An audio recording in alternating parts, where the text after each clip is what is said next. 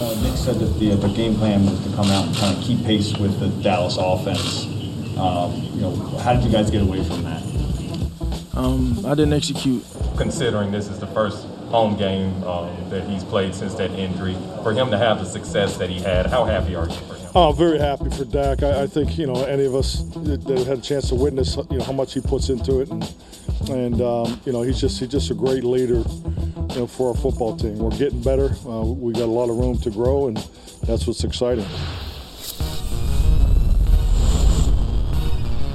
Week 3 capped with a victory by the Dallas Cowboys over the Philadelphia Eagles. That Beat Dallas t-shirt that Nick Sirianni wore last week has quickly become Beaten by Dallas, or words to that effect. 41-21 the final score. Christopher Sims is back. Good morning, Chris.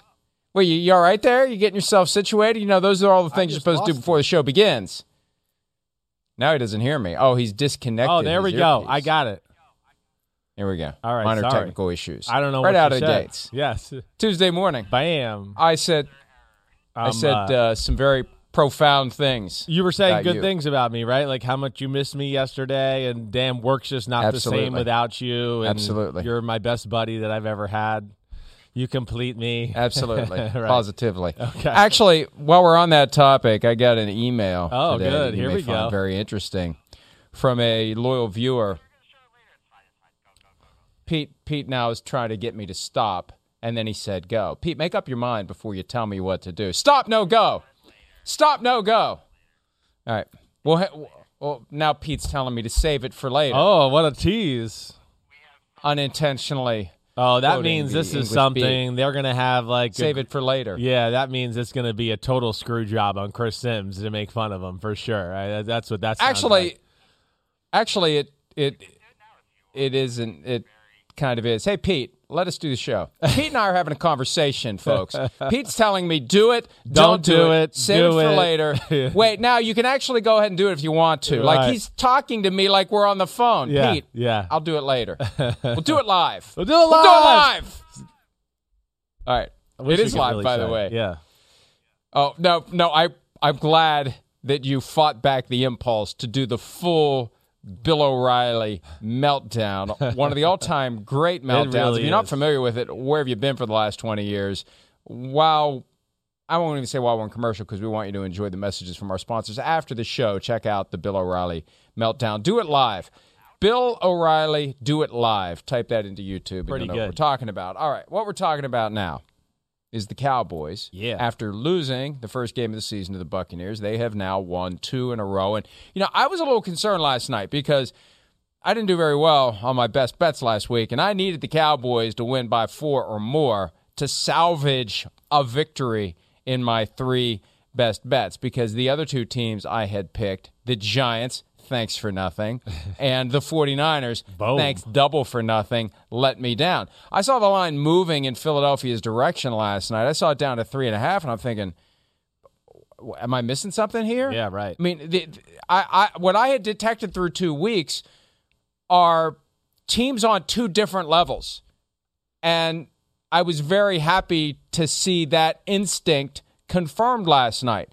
The Cowboys and the Eagles are on 2 different levels, and it was on display for 3 hours last night, Chris. Yeah, agreed. I mean, Philadelphia has some things about their team you like, you admire, right? But, I mean, Brandon Graham got hurt last week. Their offense and defensive line are the things that we've talked about as being, like, the biggest positives. Brandon Graham hurt last week. Brandon Brooks, great right guard. He can't play. Malata, he is out of the game this past game. I know I butchered his last name. So Jordan Mailata. Mailata. Okay, I was close enough. Yes. So that Jordan took is away his first name. Jordan. Jordan. Yes, I got that part. But like to what you're saying, Mike, the Cowboys have an elite unit as far as the NFL is concerned, and they play through that unit. And it puts pressure on other teams. I know we discuss this a lot with good football teams. But, yes, when you have an offense that can kind of just beat you any way they want, this drive we're going to run the ball and divvy up carries between 2 good running backs. And then the next drive we're going to get out here and spread the field, and you can't match up with us across the field. I mean, that's where you're right.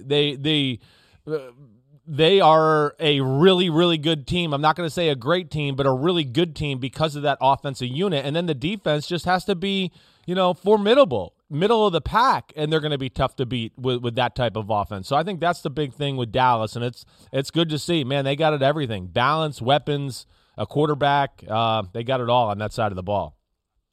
So, did you mean to say the defense doesn't have to be formidable? It can just be middle of the pack? Yeah, that's what I was trying to say. It doesn't have to be, sorry if I was confusing there. Yeah, it doesn't have to be a top 10 defense. As long as they're, around the middle of the pack of the NFL, they're going to be,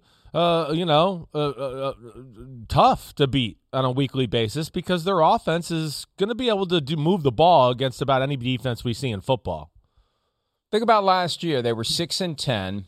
Their defense was abysmal, and they lost Dak Prescott in Week 5. Right. So you don't need many things to fall differently to be better dramatically than you were in 2021. Prescott healthy and looking better than ever. Last night he completed 21 of 26 passes for 238 yards and 3 touchdowns, 143.3 passer rating. He acknowledges he's not played any better ever, and that was key. The running game was key again. Balance. I'm counting up the rushing attempts here, and there were plenty of them. I see nearly 40 with 26 passes. That's the way that they need to do it. That's the way the offense is going to work. Run it and pass it between Ezekiel Elliott, Tony Pollard. We had Dak Prescott run the ball 9 times for only 6 yards, but still he's moving when he has to, which is good. That shows he's got faith in the ankle. And they're just getting it done, spreading the ball around to 8 different receivers. That's pretty impressive. 26 throws, 21 completions, caught by 8 different guys. It is. He's moving the ball around. He's keeping the defense guessing. Yeah, definitely. I mean, there's no favorites there. That's for sure. They draw up probably plays more for CeeDee Lamb and Amari Cooper. But at the end of the day, it's a little bit like we talked about with Tom Brady to start the season. Same thing with Dak Prescott. He's not going to play favorites. He's not going to go, oh, man, I just want to throw to my guy because I trust him. He's going to go where the offense takes him, where the defense tells him to go within the offense. And I think that's where he is special. It's hard to really, on a big down, go, oh, Dallas likes to do this and go to this guy here. Like Green Bay, we know they're going to look for Devontae Adams at a big moment, right? We know they're going to orchestrate some play or formation to put him in a spot where Rodgers feels comfortable and he's going to get him a play to do something. Dallas, you don't have that feel at all. You don't really know where it's going to go. If somebody plays man-to-man, they're going to take a shot down the field. And then, of course, if you play a lot of pass defense, they're showing the ability over the last 2 weeks, kind of getting back to the old Cowboys where you're going, damn, they can move some people out of the way. I think a lot of that Philadelphia defensive front, we saw Javon Hargrave and Fletcher Cox, what they can do last night. But they still opened up holes, and Ezekiel Elliott and Tony Pollard, really good duo running backs. I mean, Zeke looks really good. Tony Pollard looks really good too. Well, and we saw Javon Hargrave and Fletcher Cox create some havoc when it was 7-0 early. After the interception down near the goal line, Hargrave busted through, got to Dak Prescott, and the ball got popped up in the air, and Fletcher Cox ended up with it. And that was the only moment the game felt in doubt. The suffocation began after that. It felt like it was going to be Cowboys' easy win up until that kind of lightning strike that made it 7-7. But the Cowboys, to their credit, Dak didn't get down in the dumps. He didn't get freaked out. He didn't feel like it's not my night. You could see on the sideline his demeanor was very confident. He was fine. Let's just go back and keep doing our thing. Stuff happens. I almost said the other word. We just move forward and move forward. They did. Let's hear from Dak Prescott after the game talking about, I thought that was going to be the interception or fumble recovery, whatever it was. I don't know how they ever scored that. Could have been either. I assume it was a fumble recovery, even though it was plucked out of the air by Fletcher Cox. And there's some of what Dak was able to do last night. He really is moving fine, and he's throwing it well. And it's one of the reasons why they're 2-1, Chris. Yeah, no, definitely. And you see a little everything here. Yeah, him moving out of the pocket. Here's a bootleg, vertical passing game to the tight ends. And I don't know if he's totally 100% running right, like the Dak Prescott we saw before the injury, but everything else is 100%. I think that, that's the big thing. And all you really want is, hey, Dak Prescott to be 100% in the pocket, to be able to make big-time throws, not flinch with people around him. And that's why he's, a top 10 quarterback, a great leader. The things you heard Mike McCarthy say, he does not flinch in the pocket. And he's always got an aggressive frame of mind to strike down the field. And that's what makes him a scary team. Let's hear from Prescott after the game talking about how he is protecting himself now when he runs the football. It was my reaction, I guess. Over the last 11 months, just in preparing and getting myself ready for this game, that's the things that I've thought about, of getting yards, getting back to the line, going down, just trying not to get a negative play, but knowing the whole risk versus reward. And even if I'd have broke some of those tackles or tried to, I don't know if the reward was worth it that much, right? Go back to when the play happened of when I got hurt. I was just trying to do too much and trying to impose my will, and I think there's a time and a place for that, and there wasn't one tonight. Yeah, and he's been I still listening to think you right there. He's been listening to you. He knows when to hold him, knows when to fold him. It's not that complicated. No, I know. It really isn't. I know. Yeah, and the best quarterbacks, the Tom Bradys, the Aaron Rodgers knows where he can run and how he can get away with gaining extra yardage without getting hit. But that's got to be instinctive if you want to be available for as many games as possible. And when you have all those months where you're not playing football, where you're not doing the thing you love, you're going to do reflection, I assume, on what got you there and how to avoid it in the future. That's what's so stunning about a guy like Carson Wentz. Right. He's had plenty of chances to reflect on how he's gotten into this predicament where he can't play football, but we haven't seen the awareness and the adjustment and the maturation. With Dak Prescott, we're seeing it. And if this guy can stay healthy, he's moving into that category where he's among the elite in the NFL, and it's great to see him reestablish himself the way he has, and now we just see where it goes from here. Yeah, we see where it goes. I can't imagine it going anywhere but, up, really, for the most part. I know they're not going to tear every defense up in football, but, again, it just, you look at them, you put them, the Bucks, the Rams, I'm probably missing a few other teams, but I just know that just right off the top of our head. Teams we've talked about where you go, elite offenses, seems like they can do anything you want. You play too much man-to-man. You can't match up against all the guys across the board. You play too much zone. They have good enough systems to pick that apart. You want to play conservative and, let's play umbrella defenses and not let them go deep and just do that. They can run it, right between the tackles all game long. So, that's where they're gonna force teams. And again, even last night, that's what they did a little bit. Their defense plays good, but their offense jumps out on you. And now Jalen Hurts and the Eagles, they want to play a little bit. Let's run, let's ball control. Let's not get in a shootout with Dallas. That's not what we are. And then all of a sudden they're in a shootout with Dallas, and you're going, Jalen Hurts dropping back and having to win the game with his right arm. That's not the formula Philadelphia wants to use to win a football game right now. And then, so the offense forces the Eagles out of a game plan and how they want to play. And now the defense can play a certain way because, hey, we got a lead. And, of course, the defense is probably the biggest surprise of this football team, right, this year, just the turnaround and what they've done so far, through 3 games. I would say the biggest surprise is Ezekiel Elliott looking like Ezekiel Elliott all over again, too, even though he's smaller. He's lighter, he's moving better, but he still packs a wallop when he decides that he's going to lower the shoulder into somebody. He had a couple of touchdowns last night. And if he can get going, he had nearly 100 rushing yards. He gets going, Pollard contributes. That's how you cement the balance between passing the ball and running the ball and have that very diverse offense where they never know who's going to get the ball. They never know whether it's going to be a run or a pass. They're always kind of on their heels, up against the ropes, waiting for that next drive that's going to end in 3 or 7 points. Right. No, you're right. And even with the running backs, you can't really pigeonhole either one of them there either to go here's Ezekiel Elliott, they're going to run between the tackles. Okay, yeah, maybe, but he can catch the ball out of the backfield and he can run the ball on the edge. And then, Tony Pollard's in, this is what they're going to do. No, they don't have to change the offense at all. They're a great complement to each other because Zeke is like you said, he packs a wallop still.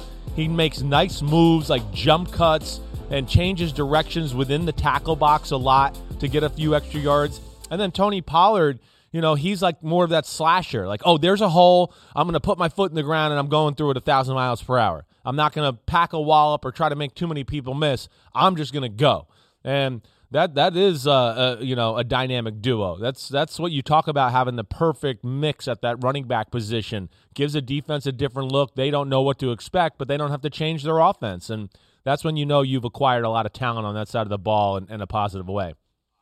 You may have noticed in the highlights that just rolled Dak Prescott, that moment where it looked like on 4th and short he got into the end zone, and it ultimately was ruled on the field that he did not. And that's one of those situations where you're never going to have clear and obvious visual evidence to overturn whatever the ruling would have been on the field. Those guys on the side who come running in confidently like they know exactly what they saw, they don't know what the hell they saw. They're just acting like it. And I can see as they're chugging in, you can see them running from behind. Yeah. Act like I know what I'm doing.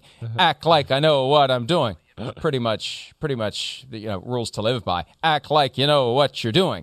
But that would be a prime opportunity for something that certain people who supposedly have influence in NFL circles, like a Bill Belichick and others, have lobbied for aggressively: the digital component of the football, the microchip, the ability to know whether or not the ball crosses the plane. Now, with a play like that, you can't really tell when the knee's down either. That's the complication.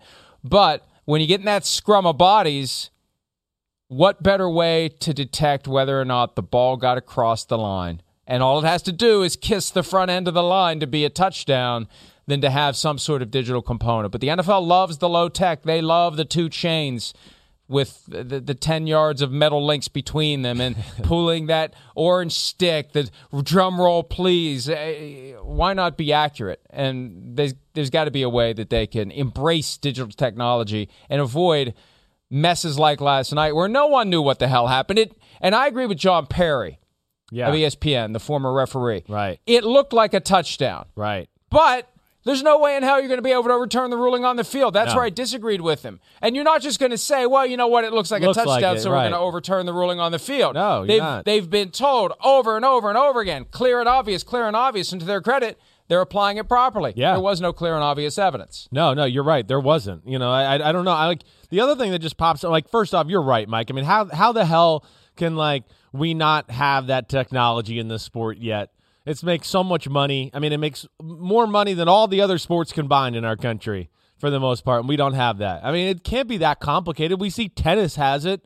I don't know. I mean, there's just you're right. It's got to be done. The other thing that just jumps out to me too: can they not move the sky cam directly over the goal line too, to just give an exact angle look there too?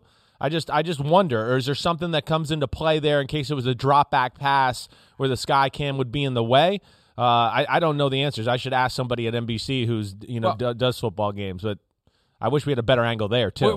We saw a football get hit by a penalty flag on Sunday, so I guess you do want to make sure right, you've got some amazing. buffer Yeah. between flying footballs. Remember, there was a night in Kansas City a few years ago when Derek Carr of the Raiders threw a ball that either did or didn't hit one of those wires. There was some controversy about that. Yeah. Bill Belichick has also lobbied aggressively for fixed cameras everywhere. And how expensive are cameras nowadays? I haven't been shopping for them recently, but there's my general GoPro cameras impression is everywhere. you can get them Right. very Right. cheaply.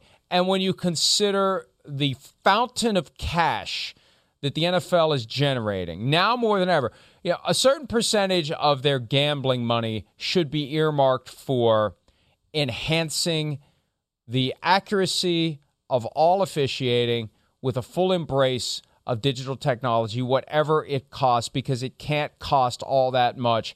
Out of the $270 million in extra cash they reportedly will make this year from gambling affiliations, and the $1 billion per year that they have said, the NFL has said they expect to earn by the end of the decade. Carve off some of that money, not just for improving the skills of your officials, maybe make them all full-time. Those are different discussions. All I'm saying is get the hardware. Right. Get the cameras. Yeah. Get the stuff that Get you the can stuff. use to make sure that you're getting it right. Yeah. How many games have substandard replay angles because it's game number 6 on the CBS docket that day? Right. The Vikings Bengals game, week 1, there wasn't a clear shot of Dalvin Cook's butt on the ground before he fumbled, even though it felt like that's what happened. And yeah, he was in between a bunch of bodies, and maybe there would have been a perfect angle. But when you're one of the lower-level games of the day, you're not getting all the cameras. The NFL needs to have all the cameras, and they need to be in fixed stationary positions. And just like in the pylon, the Ezekiel Elliott play last night when he lunges for the goal line. Right. Pylon camera, perfect view, Right away, leg perfect. down before the ball gets there. That's good, but I think they can come up with more so we avoid any of these issues where we don't know what the hell happened. Yeah, no, I'm with you there, man. Totally, 100%. And, you know, like you said, the biggest thing is just the integrity of the game. I think that's the biggest thing.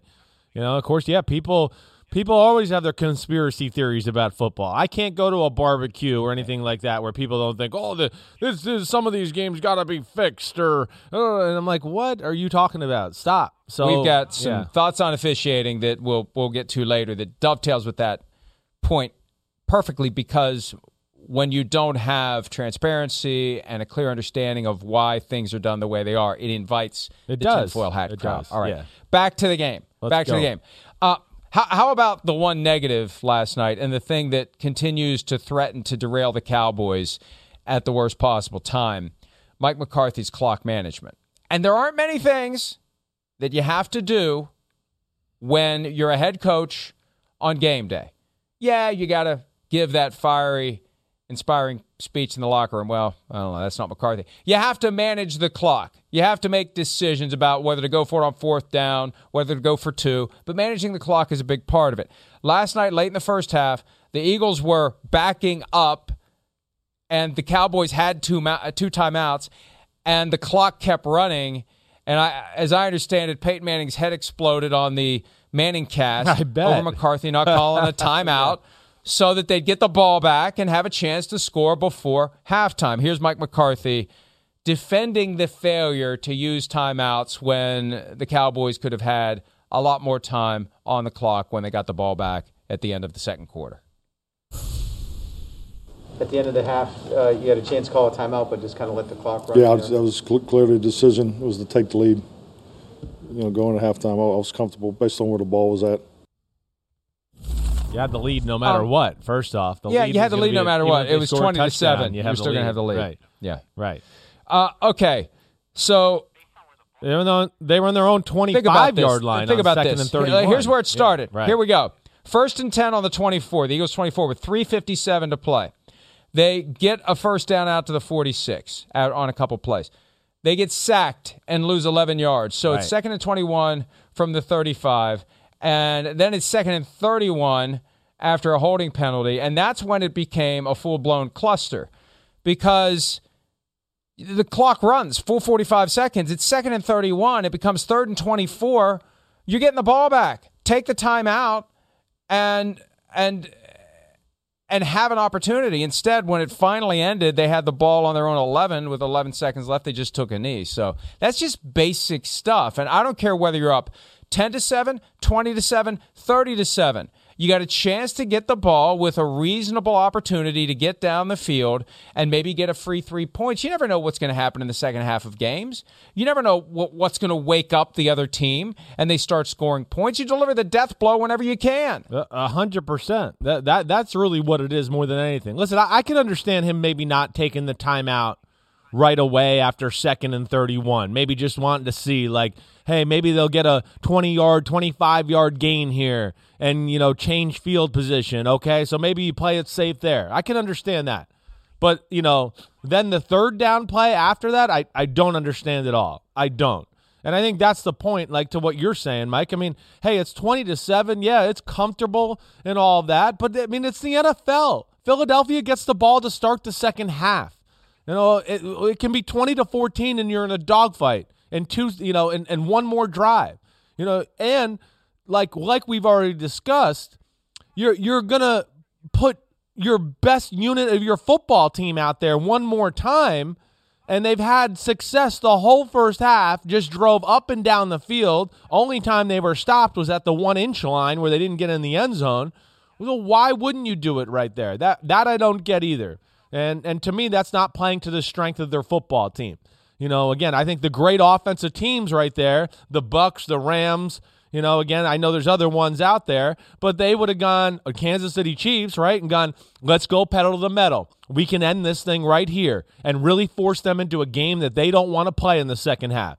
But now because it's 20-7, you start the second half, and Philadelphia doesn't feel like they got to change a whole lot. Hey, we could do this, we could do that. You know, we can still just run our offense. We don't have to get into, like, shotgun throw it yet. Now, it worked out because they throw the pick six, Jalen Hurts to Diggs, but still, I'm with you there, and that could be the difference in big games, playoff games, whatever it is. We just see it too much out of McCarthy in Dallas over these 2 years.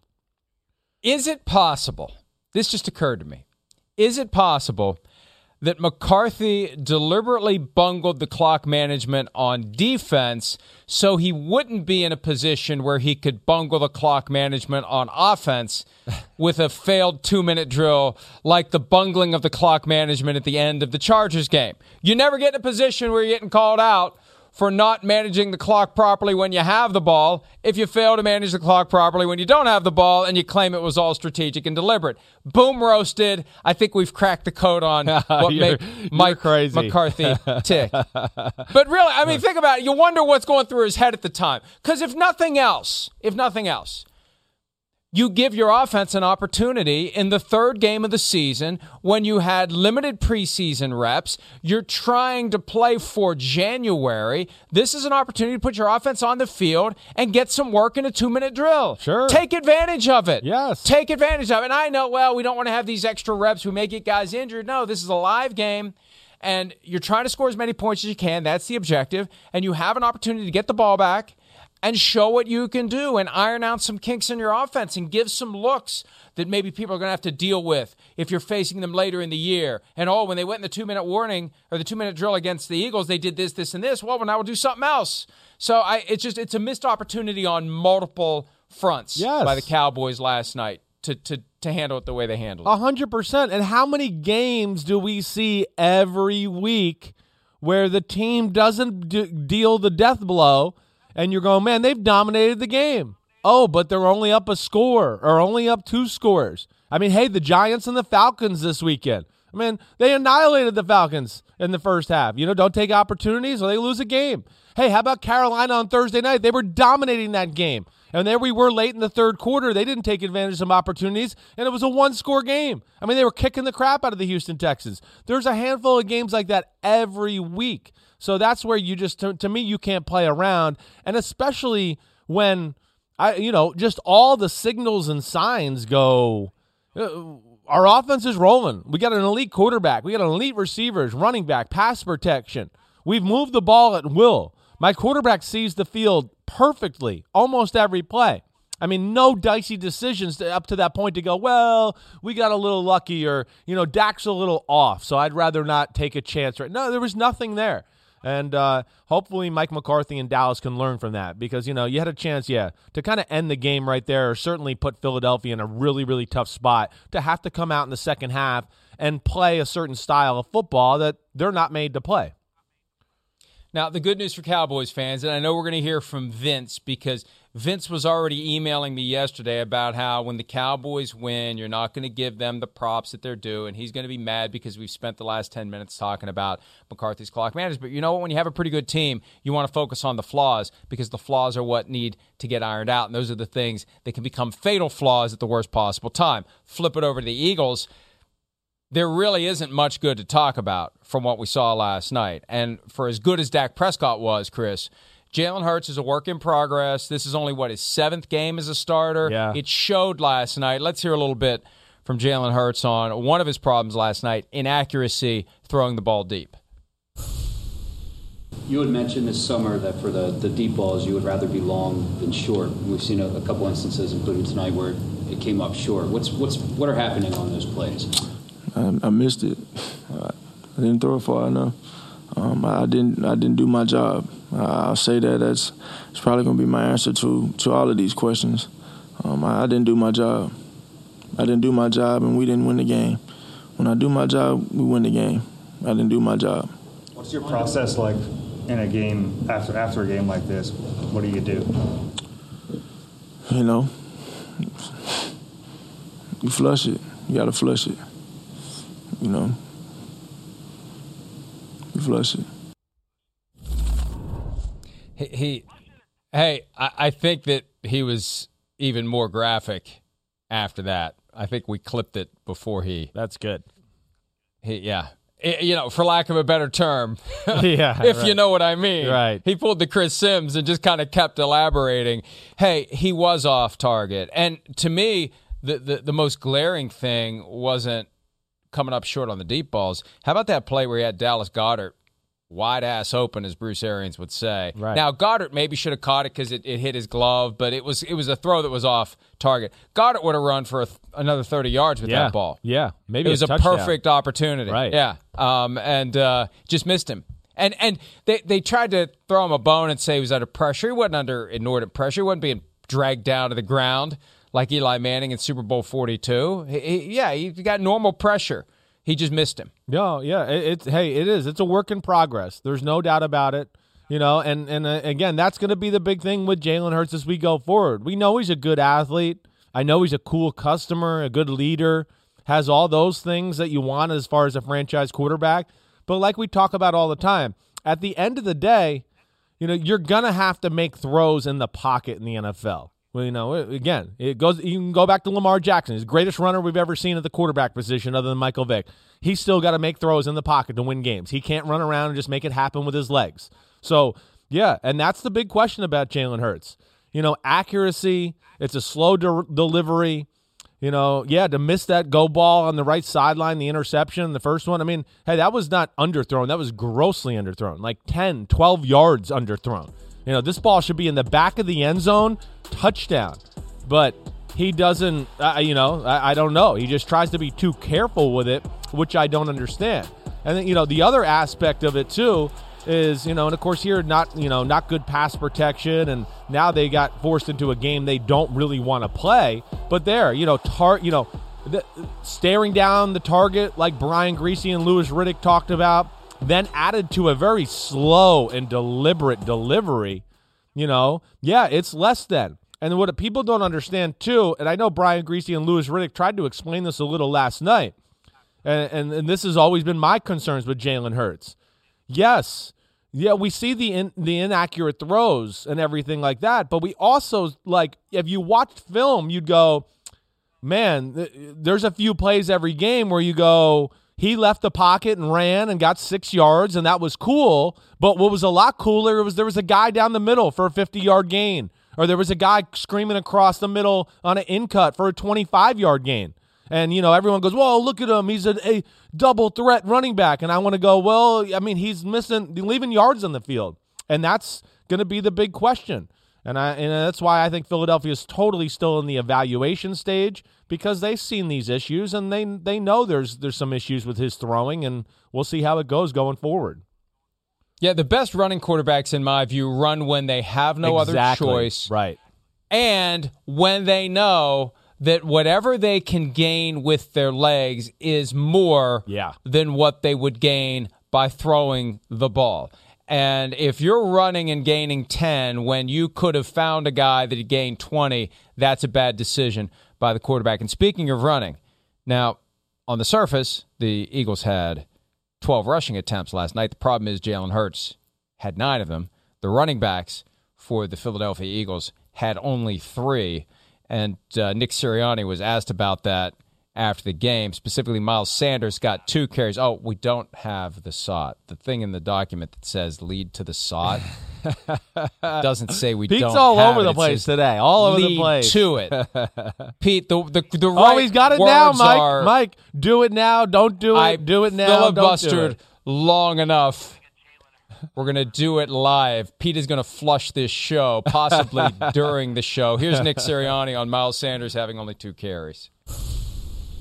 Well, the first half, just with how that went, without getting a lot of plays, it kind of those numbers get skewed sometimes. I mean, I know they are what they are, but when you don't have that many plays in the first half, whether because you have penalties that stop drives, the defense was on the field quite a bit. And then you're in a position in the second half where we're down 2 scores the whole time. That's where that kind of comes into play. I know we were trying to get him the ball on some screens and stuff like that, but obviously he's a good playmaker and we want him to touch the ball more. Just the way the game went, we weren't able to do that. And look, I get that. I understand that. You get thrown off your mark all the time. Right. And the game unfolds in a way, if you're in the middle of the fray, a lot more quickly than it does if you're watching it, right? Yes. You don't know what it's like until you're down there and it's happening and we got to make decisions and what's working, what's not working. Holy crap, look at the score.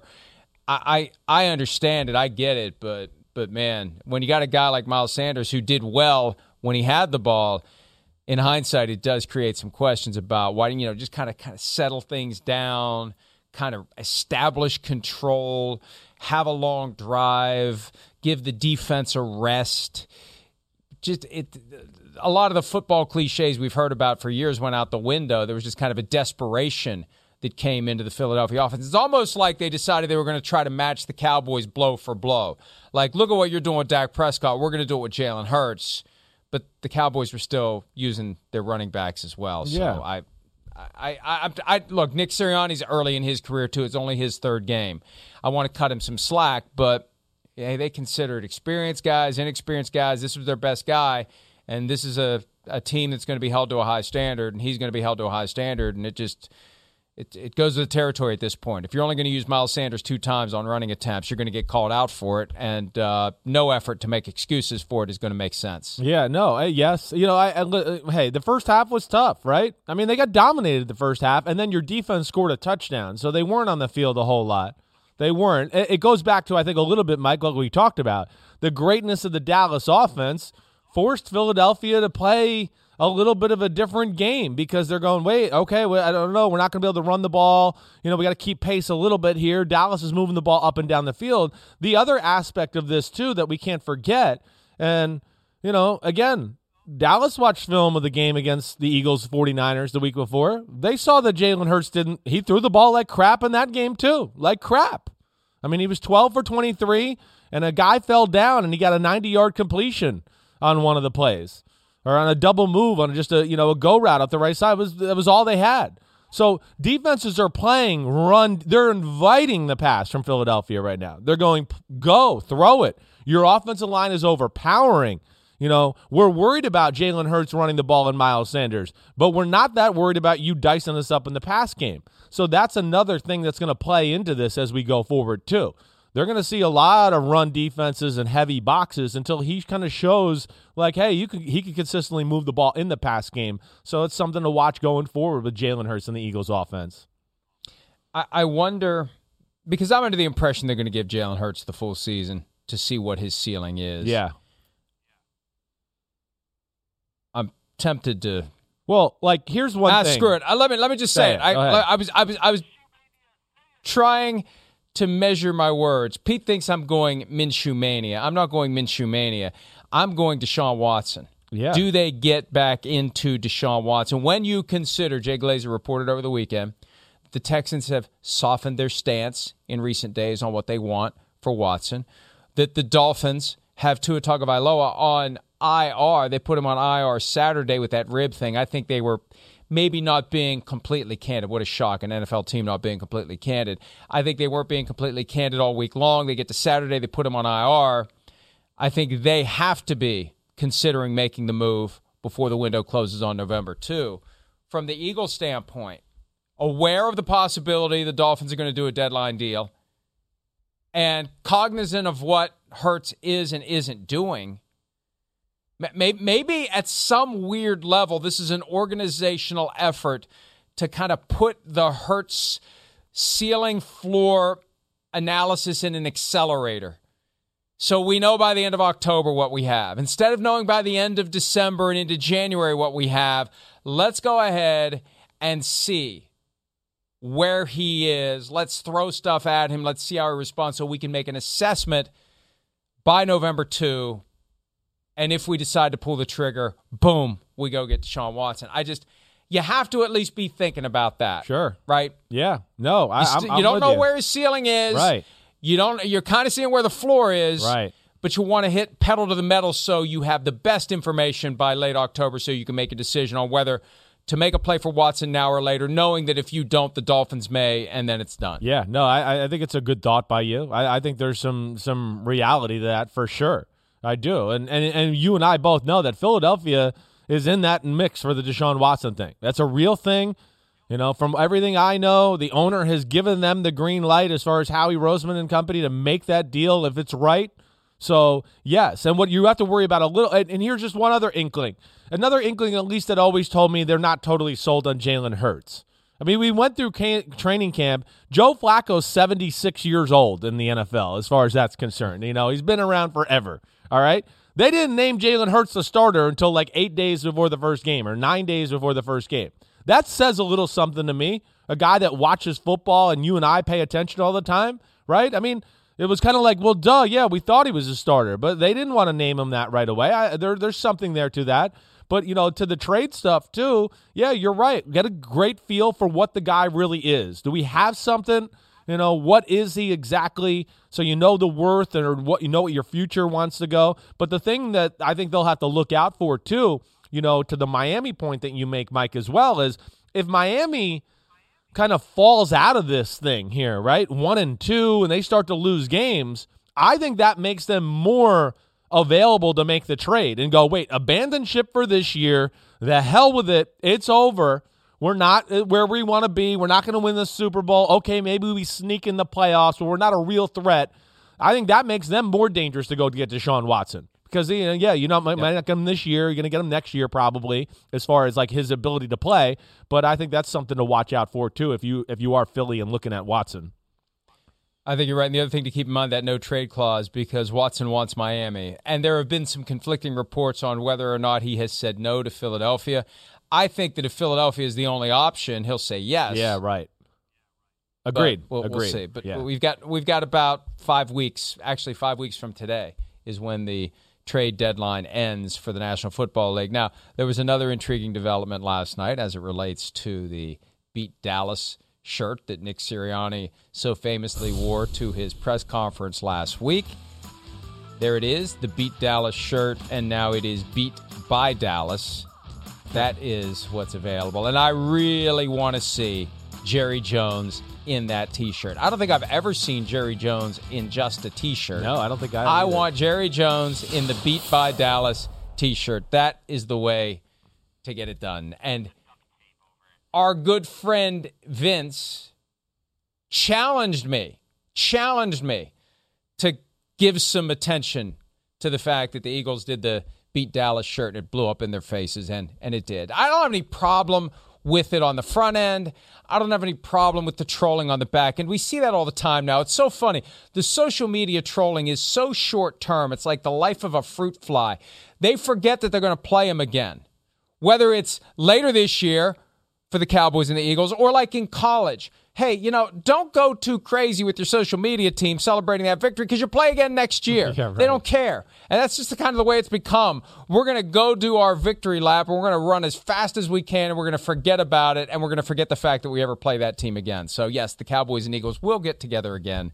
But for now, it's Beat by Dallas. All right, let's take a break. The Bears, beaten by the Browns and maybe beaten by a lot more teams, have quarterback issues. Matt Nagy is keeping us all guessing on who the starting quarterback will be. Again, we'll discuss that next here on PFT Live.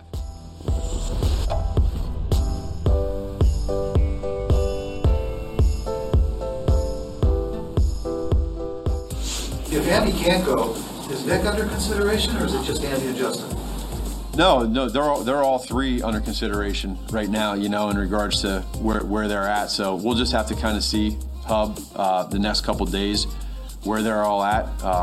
We know where Nick's at health-wise, but we just want to keep an eye on Justin and Andy, and then for us to stay on that and make sure that we have a plan for any of those. Plan is there ain't no plan for the Chicago Bears, Seems and I know like strategically it'll keep the Lions guessing. The Lions play the Bears guessing, this Mike. weekend. They're going to guess what they're going to do because I know. I'm sure it's going to be a totally different offense for what quarterback's playing. Totally different. I mean, look at the difference between Andy Dalton and the Justin Field offense. Man, good thing they didn't, throw him out there and whoa, man, Cleveland couldn't prepare for all that. That was tough. Whoa, game planning purposes, we don't want to tell you what we're going to do with Justin Fields. Oh, we're going to do exactly what we always do, crappy offense. Oh, that's right. Okay. Sorry, I couldn't help it. Setting aside the failures of execution, how much do you think that the reluctance, the conscious decision by the Bears to not embrace a full Justin Fields offense, assuming they even have one ready to go, how much of that flows from the fact that it puts a lot of strain on the other players to basically have to know 2 playbooks? Does that factor in at all? I don't think it does. No, I don't. You know, as an NFL player, you get new plays every week. And it's not that you have to reinvent the offense just to put Justin Fields in there. You know, again, just think about it this way, Mike. You put in 5 quarterback design runs, right? 5 quarterback design runs. You practice them all week, right? You know, maybe you only run those 5 runs.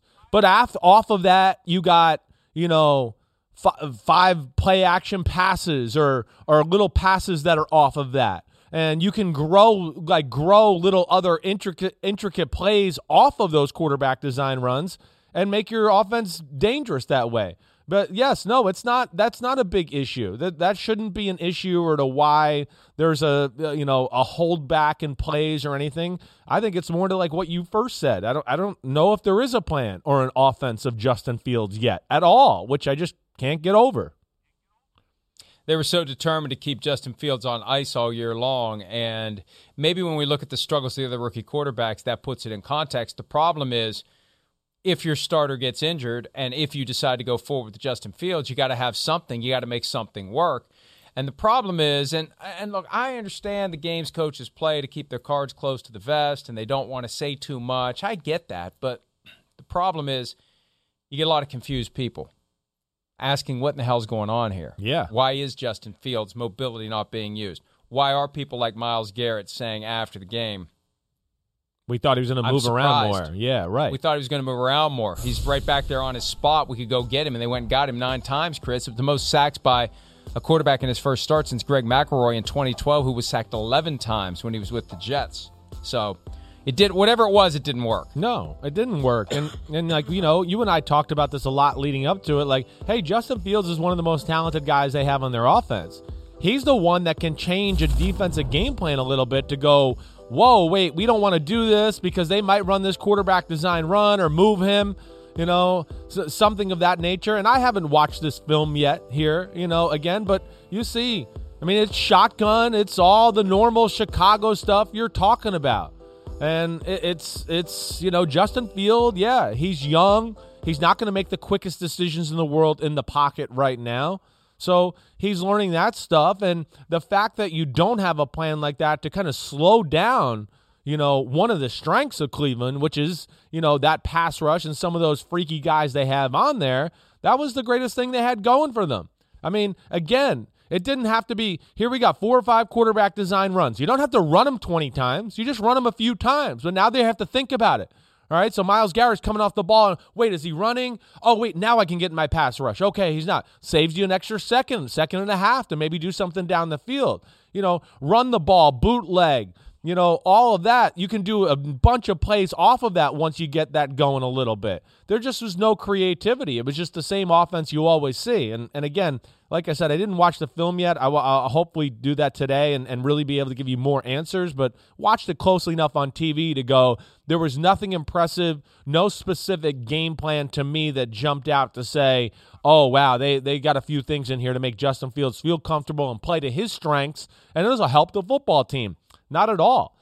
Just absolute pitiful offensive game plan and performance by the Bears offense. 1 net yard passing for the Bears. The lowest total by any team since 2009. Do you know who that team was in 2009 that had 1 net passing yard? And do you know what game it was? 2009. You should. I should know, huh?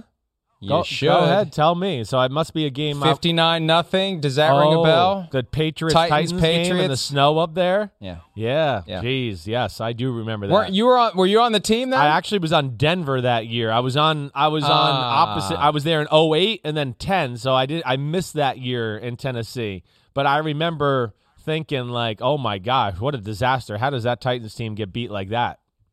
Yeah. Yeah.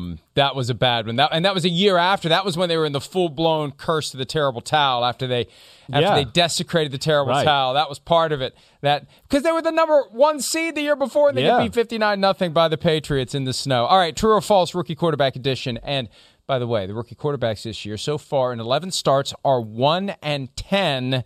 The only win was Mac Jones, the Patriots rookie, beating another rookie, Jets quarterback Zach Wilson. So true or false, Bears fans owe Mitchell Trubisky an apology after seeing Justin Fields try to run the Matt Nagy offense. True or false? True. Of course it's true. Mike, you know I've been saying this for 2.5 years, that he was making chicken salad out of chicken what? And you know what? A whole lot.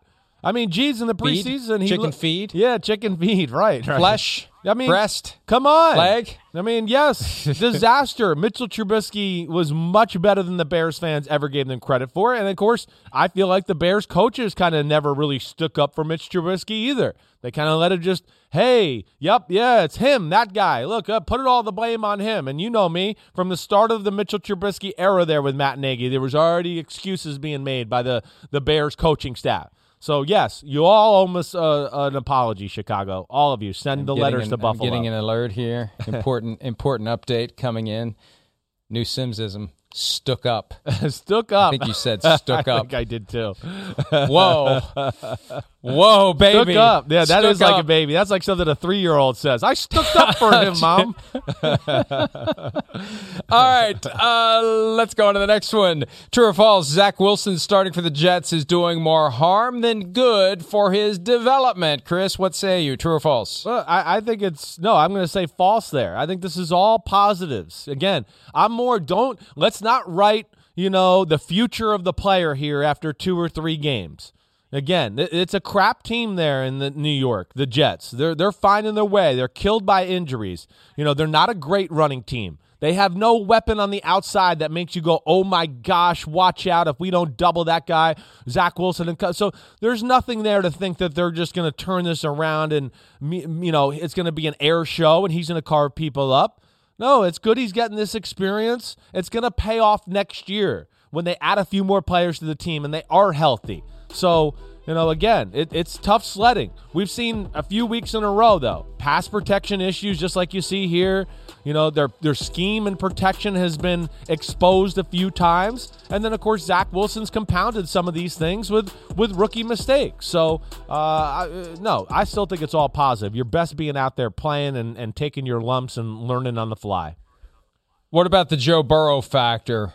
I know that was a real concern for us last year. Is it a concern for you with Zach Wilson that he's going to get himself hurt out there? It is. That's the biggest concern I would have, right, Mike? Yeah, you're right. We talked about that a lot. That's where I look at Robert Saleh and Joe Douglas a little, and at some point, you might have to go okay, hey, this game's over. It's 26-0. What's the point of us dropping back 12 more times and putting our quarterback out there to get killed when Von Miller and company know we're going to drop back and pass the ball?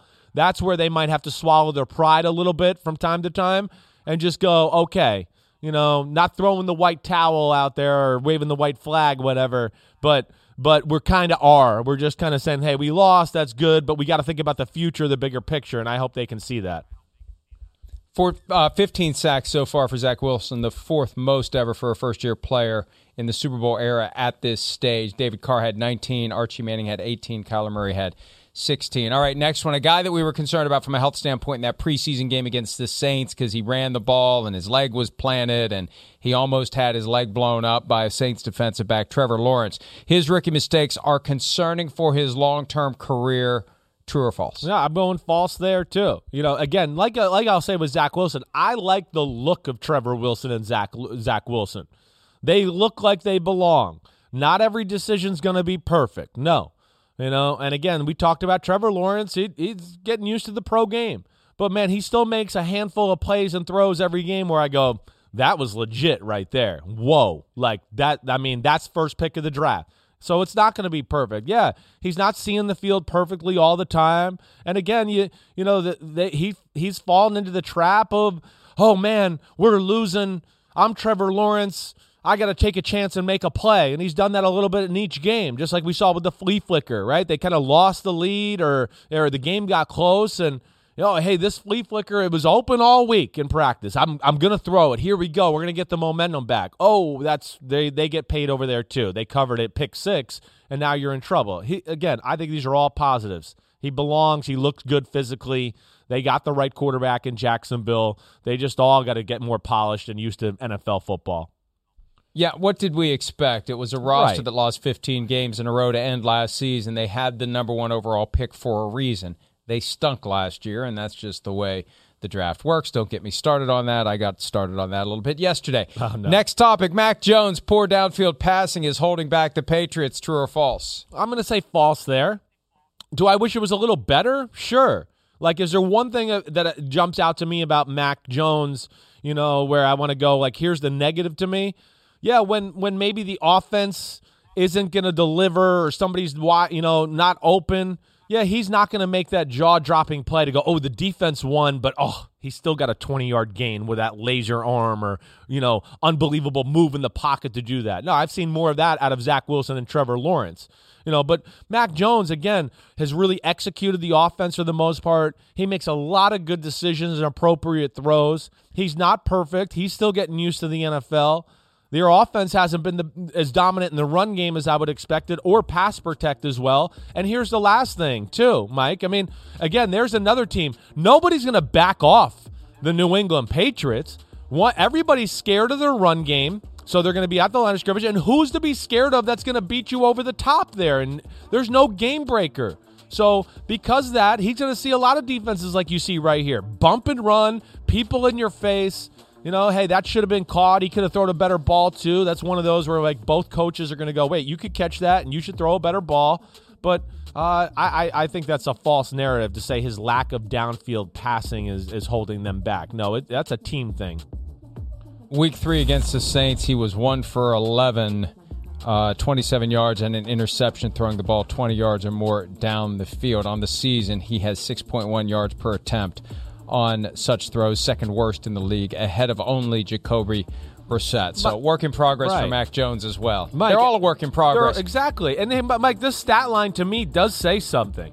Again, yeah, it's not, but the fact that New England has the confidence to drop back with the guy 51 times and do that, I think that says something too. So they think he's on the right track. They obviously trust him, and he's going to get better and better. But, yeah, they're all a work in progress and don't have the ultimate support systems around them to make them look real great.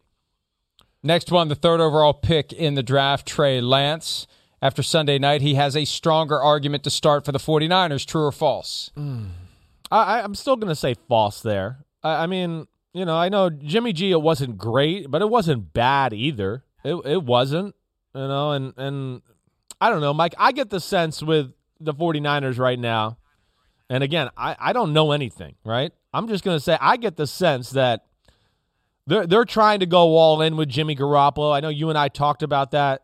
They're going to try to ride this out and play with him and even, talk him up even when he doesn't play. I think, that's the one thing Shanahan, I feel like after each of the last 2 games where I want to go, Jimmy was very average. Jimmy played great tonight. I don't think they're going to let down on that because they want to get trade value for him when the season's over or whenever that time does come to make a trade. But, yeah, I don't think it's time for Trey Lance yet, even though, Jimmy's been, to me, just average to this point. I think it's very simple in my view, and it first bubbled up a couple of weeks ago when Garoppolo talked about being shuttled in and out of the game. I think the locker room is still firmly behind Jimmy Garoppolo. Trey Lance hasn't done enough to break that bubble and get the players on his side, and you've got veterans there who had a taste of the Super Bowl less than 2 years ago, and they're going to revolt if we deliberately take a step back at quarterback, all in the name of taking a step forward 2022, 2023. I think that's why Garoppolo's playing, and I think they've accepted the fact, hey, you know what, the reason we fell out of love with the guy is he can't stay healthy. So let's go let him play, and if the self-fulfilling prophecy strikes again and he gets injured, At least we don't have Nick Mullins or C.J. Beathard. Yeah. We got Trey Lance. Yeah, no, I think there's a lot of logic to what you said there. I do. I think that's combined with what I said to what you said. I think that would be my read on the whole situation out there in San Francisco. Last rookie quarterback to mention, not one of the first rounders, but a guy who got a start technically before Justin Fields and definitely before Trey Lance. It was Davis Mills Thursday night against the Panthers. He was the best rookie quarterback in week 3, true or false? Oh, week 3. He might have been. I mean, they really managed him early. They didn't take any chances. As the game went on, he got better and better and got in a flow. From the standpoint of managing the football game and playing it the right way, yeah, he had the cleanest performance, certainly. Okay, I can get behind that, but I don't think his talent is in the same stratosphere as Trevor Lawrence or Zach Wilson, or even Mac Jones for that capacity. I don't. Davis Mills, maybe he's a starting quarterback in the NFL. I think ultimately he's like a really, really high-end backup quarterback to low-end starter. I hope he proves me wrong.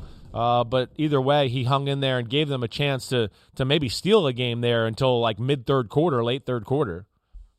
Now, were you actually surprised by that question, or was that just for effect? Because we have these things planned out in advance. Yeah, I was surprised by that question. No, exactly. I didn't look at this stuff. I don't. I watch football and do this all day. I don't sit here and pay attention to every detail of our rundown. Practice. You want to go in fresh. Yeah, I want to go in fresh. I already got my thoughts. You want to get a real, organic, authentic response to any and all questions that may come up. That's right. Well, let me tell you, real, organic, and authentic responses are not what we will be getting from 345 Park Avenue as to the various officiating difficulties that emerged over the weekend, some of the big calls that went bad, and the very bad trend the NFL is developing, in my opinion, when it relates to transparency or lack thereof as to such bad calls. We'll discuss that next here on PFT Live.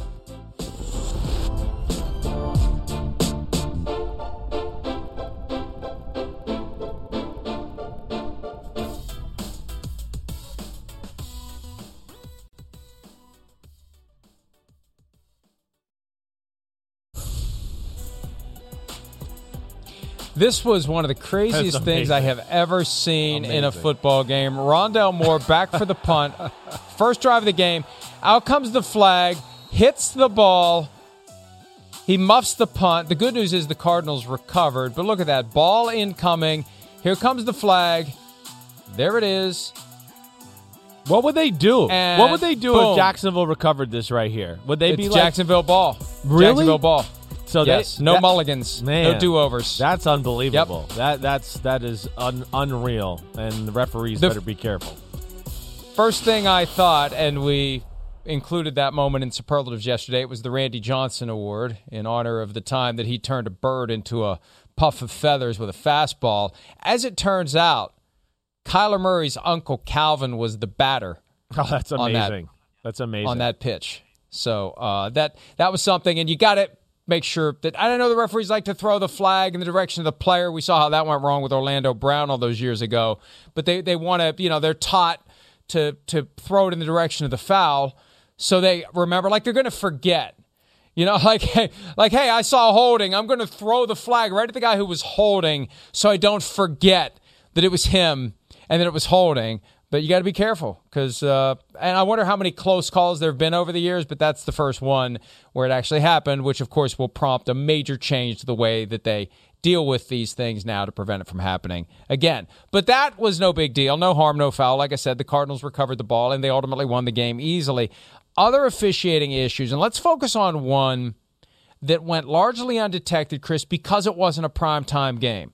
I guarantee you, if what happened at the end of Chargers-Chiefs happened on Sunday night, Monday night, or Thursday night, it's all we would have been talking about into the next day. Chargers lead by 6. Chiefs have one last gasp. Patrick Mahomes running around, buying some time, throwing the ball to the end zone as he tends to do. Watch Tyreek Hill. Tyreek Hill's a little stutter step off the line, but he gets down the field. Mahomes up in the pocket, and there it is. There's the ball to the end zone, and you've got not one, but 2 Chiefs who get wiped out by the Chargers. Travis Kelce gets taken out. Tyreek Hill is bear hugged and prevented from even making an opportunity to get his hands anywhere close to the ball. Look at Hill. How is that not pass interference, Chris? Listen, under what definition, under what circumstance? And I know they have a looser, even though the rule book doesn't say it, they have a looser definition of it on Hail Mary. How is that not pass interference? No, Mike, I can't defend that. Listen, I'm all for, like, hey, calling it a little looser on that play. Definitely. You know, I mean, listen, it's been like that ever since I've been a young kid growing up watching football, 100%. But, like, it was never this. It was never like, we're going to go down in the end zone and just bear hug Jerry Rice to where he can't catch the ball. I mean, no. Or we're going to bear hug Randy Moss and he's got no chance. That to me is, yes, now we've crossed the line of the defense going, wait, they're never going to call a penalty in these situations. Never. So let's just do whatever we want. And, you know, yeah, I mean, I think in this situation, it needs to be called. The other thing I think that saves them is the fact that Mahomes didn't get it to the end zone. That I think, like, it makes it a little less egregious. But to your point, you're right. I can't. You still would have had the ball right there. You're right. You still would have had the ball right there. Doesn't matter. You're right. Right. No. It would have been 1st and goal from the spot of the foul, which is the 1 yard line, which is what it would have been if it had happened in the end zone. And the way that it all kind of fell together, if Tyreek Hill would have had a chance to catch it, he could have pushed his way in. He could have. Yeah, sure. But they took him out. And it worked. Hey, no harm, no foul. The Chargers did it, and they didn't get flagged. What's curious about it is that earlier in the quarter, we saw a 4th and 9 play where it was a very questionable defensive pass interference called against the Chiefs that extended the game-winning drive. And we're still waiting for the replay to be aired by CBS of that moment. It just was very, very glossed fishy. Over it. And if you're a Chiefs fan, you got to be pissed off, sorry, Manchester, about what happened because you get called for what was a close ticky-tack kind of pass interference that maybe wasn't, and then they don't call it when it clearly happens. Chris, if this had been last night's game, when that had happened, we would be calling it Fail Mary 2. It's the defensive version of Golden Tate 9 years ago, shoving the Packers defensive back out of the way so he could catch the Hail Mary. It's no different. A deliberate instance of pass interference uncalled. And that one only ended an acrimonious work stoppage by the regular officials and finally got the commissioner to cry uncle, something he vowed that he wasn't going to do. The replacements are just as good. They're just as good. No, they're not. And the Fail Mary was the most notorious evidence of it. They're so lucky that game wasn't played in prime time. And I'm sure they don't want us to be talking about it. Well, too bad. It happened. It should have been called. We need to be talking about it because the league isn't. That's my other point here. And I talked about this yesterday. I wrote about it at PFT. But I remember when Al Riveron was the head of officiating, one of the big criticisms of Al Riveron is he wasn't very good at communicating and explaining to the audience why things were done. It was always very perfunctory and conclusory, and he never got into details like a Mike Pereira or a Dean Blandino did. And Peter King used to say, hey, that's really the most important job in the league office during the season. The commissioner is more of a figurehead except for discipline during the season. The head of officiating who talks to media, talks to fans, does videos that they put on social media, that's the conduit for explaining decisions made and not made by the officials. Well, now, you know what? They got nobody doing it. Riveron's gone. Walt Anderson's not doing it. There's no videos posted on the NFL officiating Twitter feed. They don't make anybody available to come on shows like this or podcasts or talk to reporters. It's all Blandino and Pereira. Well, they don't work for the league anymore. Terry McCauley, a former referee, is the one who brought to our attention through his tweets the uncalled pass interference in Chargers-Chiefs. There it is. There is no scenario where this is not a foul for defensive pass interference. That's Terry McCauley. My point is, Chris, they desperately need transparency. They need to pay the money, and I'll say it, pay it to Dean Blandino.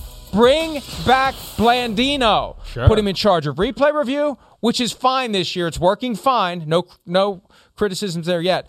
But the NFL desperately needs transparency. It needs to be able to explain why things are done, why they're not done. They need to be able to admit when they make mistakes, not go bury their head in the sand, because this gets back to what we were talking about earlier. When there isn't that transparency and accountability, people think the games are rigged. And that is not what the NFL needs in an age of booming, mushrooming, widespread legalized gambling.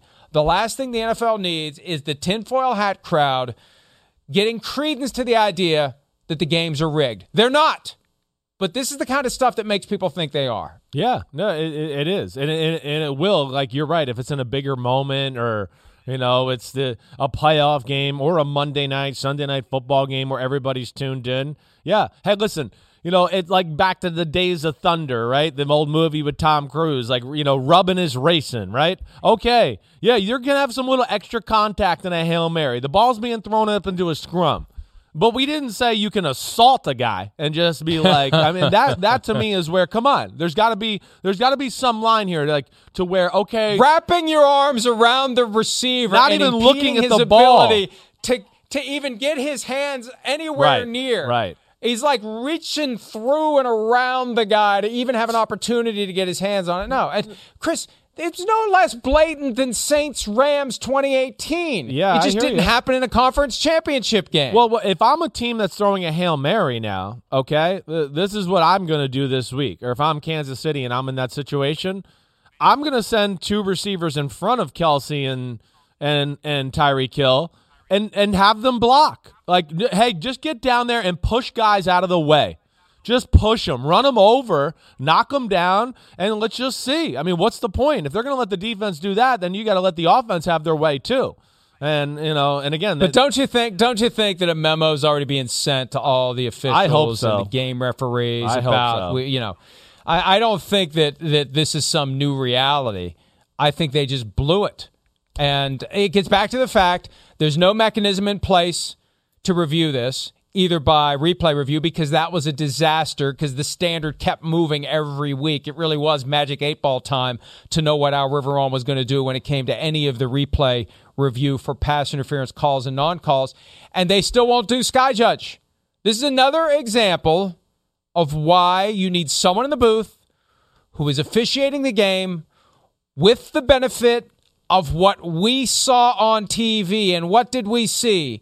We saw Tyreek Hill getting mugged. We saw Travis Kelce getting thrown to the ground. And that's where the Sky Judge, and hey, this is high-stakes poker, but the Sky Judge, the booth umpire, whatever title we want to give to that person, needs to get in the ear of the referee and say, drop a flag. And I understand there's confusion about the limits of that person's power. We can worry about the margins later. For a situation like that, when you don't have a safeguard in place, you deserve all the criticism you get. Yeah. And they should get criticized. And they're lucky it's not worse. They're lucky it wasn't a night game. And I'm still stunned that there isn't more of a groundswell from Chiefs fans because they got screwed. And I don't want to take anything away from what the Chargers did. This isn't an anti-Chargers thing. This is a pro get the calls right and avoid situations where the game is decided by anything other than what the players do or don't do on the field. Yeah, no, I agree. And hopefully this will at least be a jump-off point to correct the issue to where it doesn't affect a big game in December or January and become a disaster, and then people do lose trust in the officiating again and thinking the games are, fixed in some way. So, I hope so. But that to me is let me say one more thing. egregious. Let me say one more thing. Yeah. Pete's telling me to go to break, but Pete, I'm going to overrule you on this one because now he's backing off. But Pete, you're too easy. You got to give me a little fight here. I want to have a little fight. I'm trying to engage you here in real time on the air so we can have a little scrum. We can even put your mic on and we can hash it out. But Pete's very compliant. And meanwhile, I'm taking all the time going down that rabbit hole. Davante Adams, the concussion protocol. This is another example of why it's important to have full transparency. They issued a statement yesterday to one of their employees. Okay, no one else is going to call it what it is. I'm going to call it what it is. The NFL, when it has word to get out, what does it do? It issues a statement exclusively to one of the reporters that gets a paycheck signed by Roger Goodell. In this case, it was Tom Pelissero. They issued the statement to him, and they give him extra information that he reports based on sources. Well, who are the sources? They're people in the league office. As with any play that leads to a medical evaluation, we followed up. I'm not even going to read it. It's gobbledygook. It's all the stuff that you expect. I want somebody on NFL Network or somebody who comes on this show or comes on some other show to explain in lay terms, real time, why Davante Adams was back in the game so quickly. That statement is worthless to me. Whatever else they leaked to their employee is worthless to me. I want someone to explain it because I saw Davante Adams glassy-eyed on the ground. And if you're serious about protecting guys from that worst-case scenario of getting a second concussion while you still have your first concussion and maybe dying on the field, then we need something more than a statement that you issue to one of your employees. We need people to explain to us why it is so we understand it. Maybe it was right, Chris. Maybe it was. Yeah, right. But you're either going to try to protect these guys or you're not. And there are failures, and when there are failures, they try to talk until we stop asking questions. That's not good enough. No, I hear you there. It's not good enough. You would like the answers there. You know, again, it's one I'm less picky about because, like, I want to go, hey, Davante Adams is a grown man. If he feels like he can go back out and play football, then play. I know. No. Mike, your point's real, Players got to be protected from themselves. You're right. I get that. To me, there's another aspect to this. The other aspect to me is way worse. How the hell is a penalty not called on Jimmy Ward? I mean, that would literally be put on a reel they show to teams in training camp of what not to do. Launching at a head, hitting with the crown of your helmet. I mean, you couldn't be any more blatant than that right there. But again, a big moment in the game, and the referees are going to ref differently. It's one of my issues with refereeing in the NFL. Big moments, big games, playoffs. All of a sudden, there's a standard of refereeing that changes, and that I don't understand.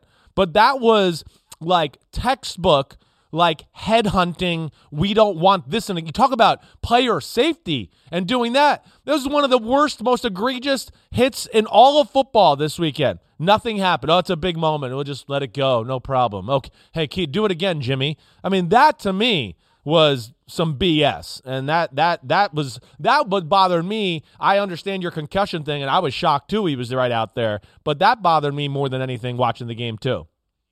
For anybody who watched the show yesterday, like I did because I was involved in it, you're probably thinking what a difference a day makes. And I'm smiling not because I disagree with you. I agree with you. But Mike Golic yesterday made an almost equally impassioned argument against a flag in that setting. And at the end of the discussion, I think he came around to the idea that there was still contact between helmet and chin, and that's exactly what the NFL is throwing flags for, regardless of your intent, regardless of what you're trying to do. And if you look at it closely, it looks like Ward with the turning the shoulder, right? So he didn't go in hot, helmet first, like Chuck Cecil used to back in the day. But still, you got the helmet hit the chin. That draws a flag 100 out of 100 times. Now, well, I can't say 100 out of 100 because it didn't there. Yeah. I mean, you know, again, I don't know. I watched this in slow motion here, just live, and I mean, helmet to chin, crown of the helmet, helmet to chin, top of the helmet. Dangerous for Jimmy Ward. That's how you get paralyzed or have spinal injuries. Extremely dangerous for Davante Adams. He didn't have to go in like that. He did not. He led with the head. He turned just a little bit to make sure he could get that head right on Davante Adams' head, in my opinion. That's what I would say. He's turning to make sure, wait, I was aiming for here, and I'm going to get it, so now let me get that head exactly where I thought I was aiming. And that, to me, is that I can't stand for with the NFL. That's not cool. So what they need is a Dean Blandino or Mike Pereira, somebody who can explain and admit. They need to admit that they missed it. At a minimum, when you make a mistake, issue a statement that you made a mistake. But see, they don't want anybody talking about it. They want us to forget. They want us to say nothing to see here. All is well. Move on. Talk about the future. Don't talk about the past. That's baloney. Because these bad calls, if the fans don't have some understanding, some closure, some accountability, again, that's when they think that the games are rigged. And in this environment, with all the money they're going to make from gambling, they have every incentive to have somebody who, look, this takes a lot of skill. That's why I say Blandino or Pereira. They're the only two who have been able to pull it off in my lifetime. They need one of those guys back, and they need to pay them whatever they want. Yeah. Because it's a critical function moving forward for the NFL. Silence is not an option. Statements issued to your employees, that's not an option. And now we have to go to break, and we will go to break. When we return, a deeper look at what the Rams did to dismantle the Buccaneers on Sunday. That's next here on Pro Football Talk Live.